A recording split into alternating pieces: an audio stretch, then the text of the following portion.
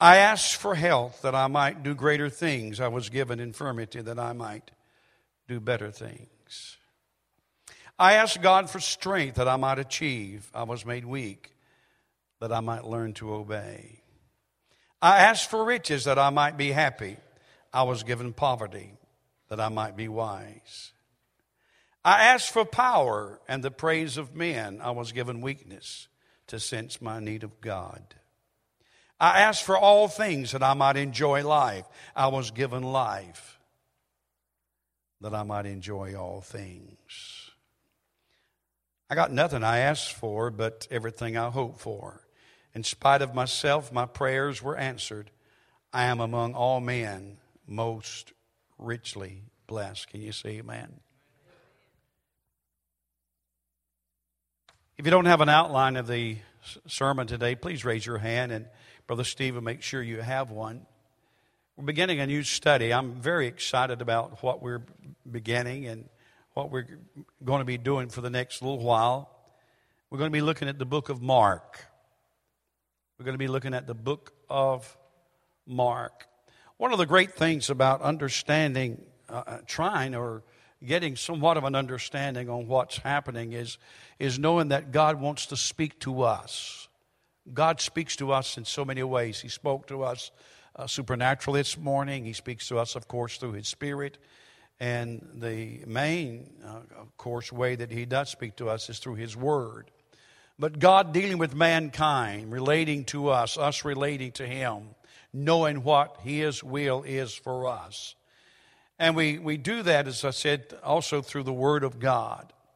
And I just love the book of Mark. I trust that you'll take out time in the next few weeks, in the next few days, to sit down and read the book of Mark. Read it with several translations. If you don't have the Message, the contemporary translation by Eugene Peterson, I would encourage you to get the Message and read it. It just opens up new avenues, and it certainly opens up new things for you. Let me read a little bit here about the book itself. Mark's story of Jesus' ministry is action-oriented. Recounting little extended teachings of Jesus, Mark shifts scenes rapidly. Immediately is a word that's used over and over by Mark, the writer. Immediately is almost a standard linking word in Mark. Jesus is constantly on the move, healing, exorcising demons, confronting opponents, and instructing the disciples. This fast-paced narrative is punctuated by 6 transitional paragraphs or statements which divide Mark's account into 7 basic sections. Read one more small paragraph. This gospel is unique because it emphasizes Jesus' actions more than it does His teachings. It's a great statement. It is simply written moving quickly from one episode in the life of Christ to another. It does not begin with a genealogy as in Matthew, because Gentiles could not be interested in His lineage, or would not be interested. After the introduction of Jesus and His baptism, Jesus began His public ministry in Galilee and called the first 4 of His 12 disciples. What follows is a record of Jesus' life, His death, and His resurrection. Before we get into Mark, the book itself, I want to talk about Mark the writer, because it is very interesting, and we glean some powerful lessons from this great man, this man called Mark. Notice the introduction, very interesting. John is his Jewish name, and Mark is his Gentile or Roman name. John Mark may not be as well known as Peter, Paul, John, or many of the other New Testament personalities. Yet a quick survey of his life reveals time-tested truths that are good for us to keep in mind even today. The Bible tells us John Mark was the close cousin of Barnabas. That's interesting, because as we do this study, you'll find out that is important to understand that John Mark was the cousin of Barnabas, the great encourager. Barnabas was his uncle. Barnabas was Mary, John Mark's mother's brother. And you find out throughout the book of Acts. Mark wrote from Rome using Peter as his primary source. Many believe that Matthew and Luke, interesting statement, many believe that Matthew and Luke based their gospels on Mark's. Mark's gospel is an ideal introduction to the Christian faith. One of the reasons I chose Mark is for the simple reasons that when you're dealing with non-churched unbelievers, even so-called, and I'll put it in quotes, Christians today, you never or should never assume anything. There was a time when I began preaching 46 years ago that you could use words that you cannot use today and people understand them. Cliches. We're so used to using cliches that people know very, very little about what we're talking about. If you use the word saved, born again, many of the words, and yet Mark takes us to a place to where he introduces Jesus Christ in such a profound way, in such a simple way, until you can take the book of Mark and you can teach out of that, you can witness out of that, and you can win the unsaved. You can use it as a tool for evangelism. And if there ever was a time that the church needs to go outside of the four walls and reach those people out there, it's today. And we need to know how to do that. We need to understand that those people you come in contact with, most of the time today will not know what you're talking about. But God and the Scripture and the Holy Spirit will lead you and guide you to be able to witness to people and to win them, of course, to Christ. And so that's a very good reason that we want to look at this book and also look at the life of John Mark. Notice, first of all, the blessing of a godly home. The blessing of a godly home. As I was telling you that Mary, another Mary, was the mother of Mark. In fact, if her name is called almost every time, if not every time, it will be Mary, the mother of John Mark. Mary, the mother of John Mark. Mark's mother, important number 2, look at it. Mark's mother hosted a Jerusalem church found in Acts chapter 12 and verse 12. Found a it was a very important meeting place. In fact, some speculate that the Last Supper took place in her home. Let me tell you when we first were introduced to Mark. Most of us will know the story in Acts chapter 12 where the Apostle Peter was arrested. Remember that story? He was put in prison.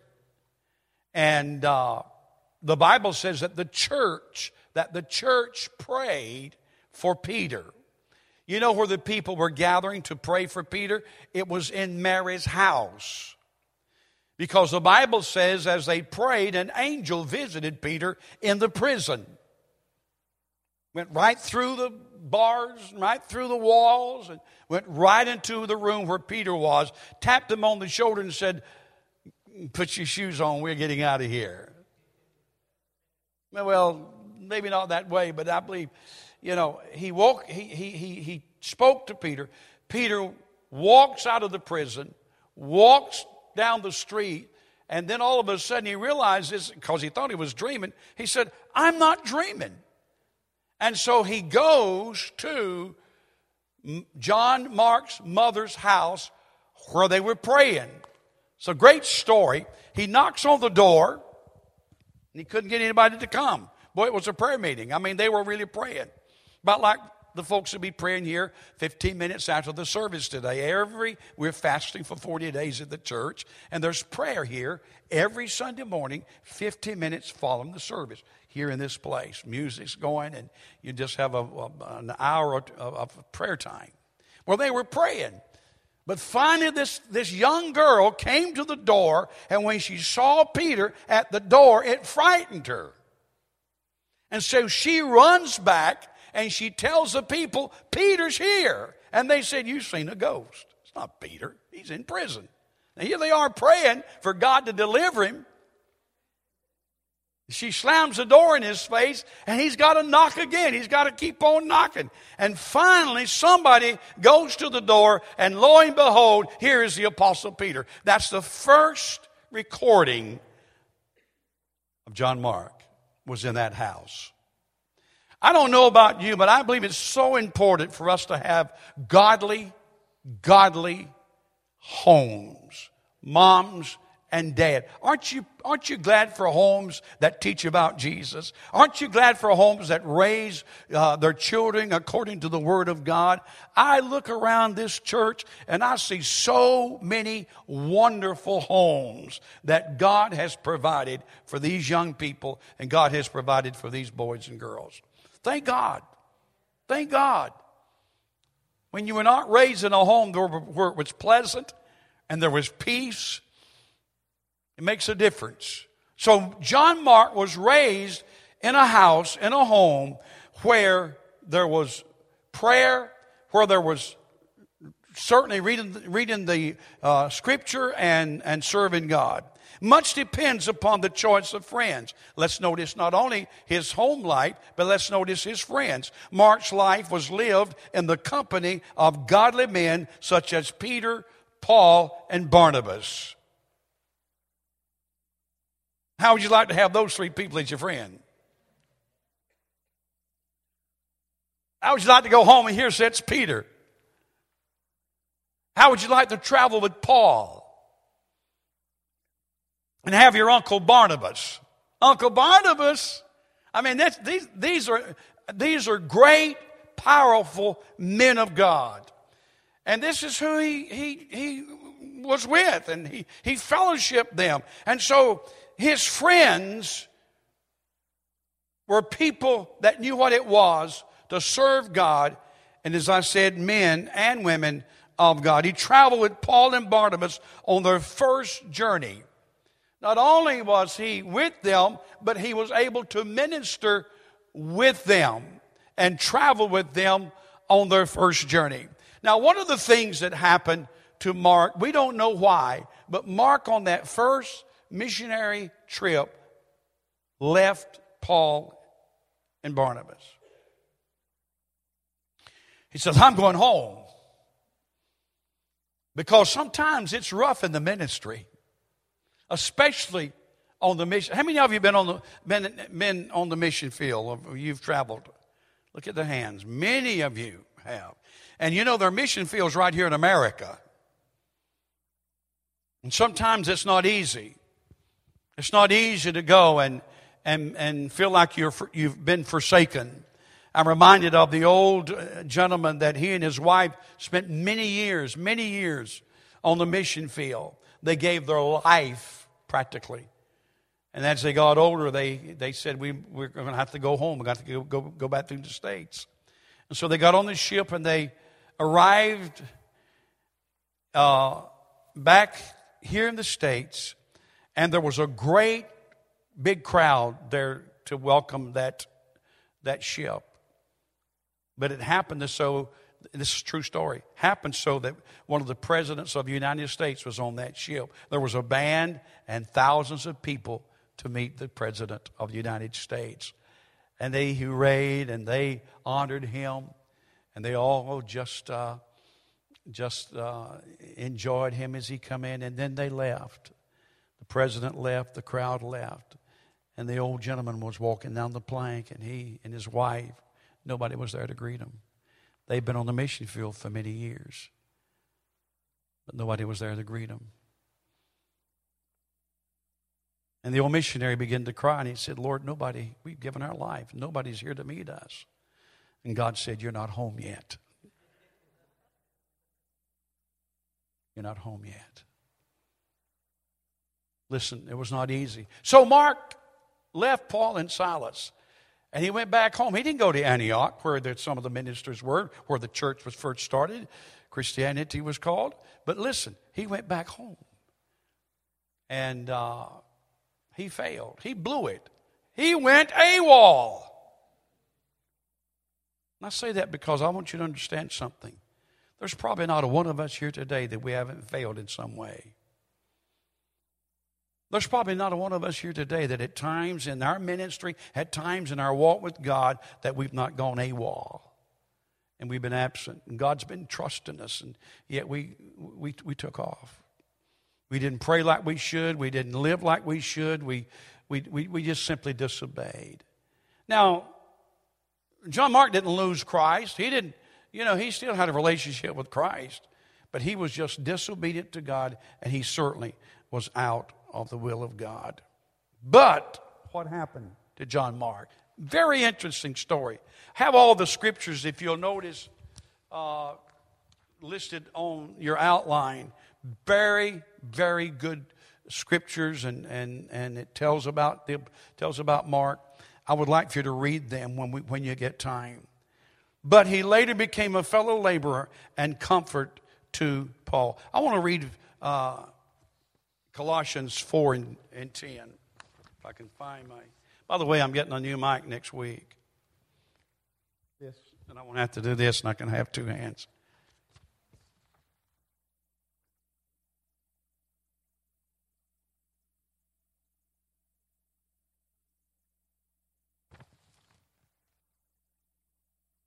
Let's look at 2 Timothy 4 and 11. Only Luke is with me. Greet Mark and bring him with you, for he is useful to me for ministry. And then Peter talks about Mark in 1 Peter chapter 5, verse 13. She who is in Babylon, elect together with you, greets you, and so does Mark, my son. So we find that Mark not only did he leave Paul and Barnabas, but he repented of that, was back into fellowship with God, and then Paul and Silas accepted him. But let me tell you what happened when he left Paul. When he left Paul and Barnabas, Paul and Barnabas was about to start on a new trip, a new missionary trip. And Barnabas said, I'll tell you what I'm going to do. I'm going to go get Mark and bring him with us. And Paul said, you're not going to do that. He said, he left us before, and I'm not going to put up with it. And Paul was pretty stern. He was pretty straightforward. And so there was a dissension between Paul and Barnabas. Paul went one way, Barnabas went the other. Paul took Silas with him, and of course Barnabas took Mark with him. But he failed, but he was willing to repent of his failure. And he was willing to be faithful again. I was reading I love John Maxwell's writing, and he talks about failing forward. It's a great book. If you've never read it, it's called Failing Forward. And I got some of the quotes that he has in this particular book. And if you've ever failed, if you've ever fallen, if you've ever disobeyed God and been out of fellowship with God, if you've ever been out of the will of God, I want you to listen, because you can be brought back into fellowship again. He says, in life, the question is not if you will have problems, but how you're going to deal with your problems. If the possibility of failure is erased, what would you attempt to achieve? He also says when achievers fail, they see it as a momentary event, not a lifelong epidemic. We don't have to let our failures get us down. We don't have to let our failures destroy us. Another quote, procrastination is too high a price to pay for fear of failure. He goes on to say, to conquer fear, you have to feel the fear and take action anyway. Forget motivation. I don't feel like it. I don't feel like going to church. I don't feel like serving God. I don't feel like praying. You don't do it because you feel like it or because you don't feel like it. You do it because it's right. And he says, forget motivation. Just do it. Act your way into feeling, not wait for positive emotions to carry you forward. Recognize that you will spend much of your life making mistakes. Wow. That wouldn't go over for some hyper-faith teachers, preachers. But you will make mistakes. There will be times that we will fail, just like John Mark. Life is playing a poor hand well. The greatest battle you will wage against failure occurs on the inside, not the outside. And I feel like the Lord has led us to speak today to some. And I feel like this is the bulk of this message, that you have fallen, you have failed somewhere in life. And maybe you've not gotten over it. Maybe there was an unwanted pregnancy. Maybe there was an issue between you and someone else and you've never gotten it under the blood. Whatever that failure, whatever that wrong, whatever you faced, and yet you've not gotten over it, God wants you to know this morning you can be victorious. Can you say amen?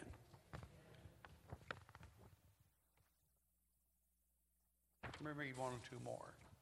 The more you do, the more you fail. The more you fail, the more you learn. The more you learn, the better you get. Determining what went wrong in a situation has value. Listen at it. But taking that analysis another step and figuring out how to use it to your benefit is a real difference maker when it comes to failing forward.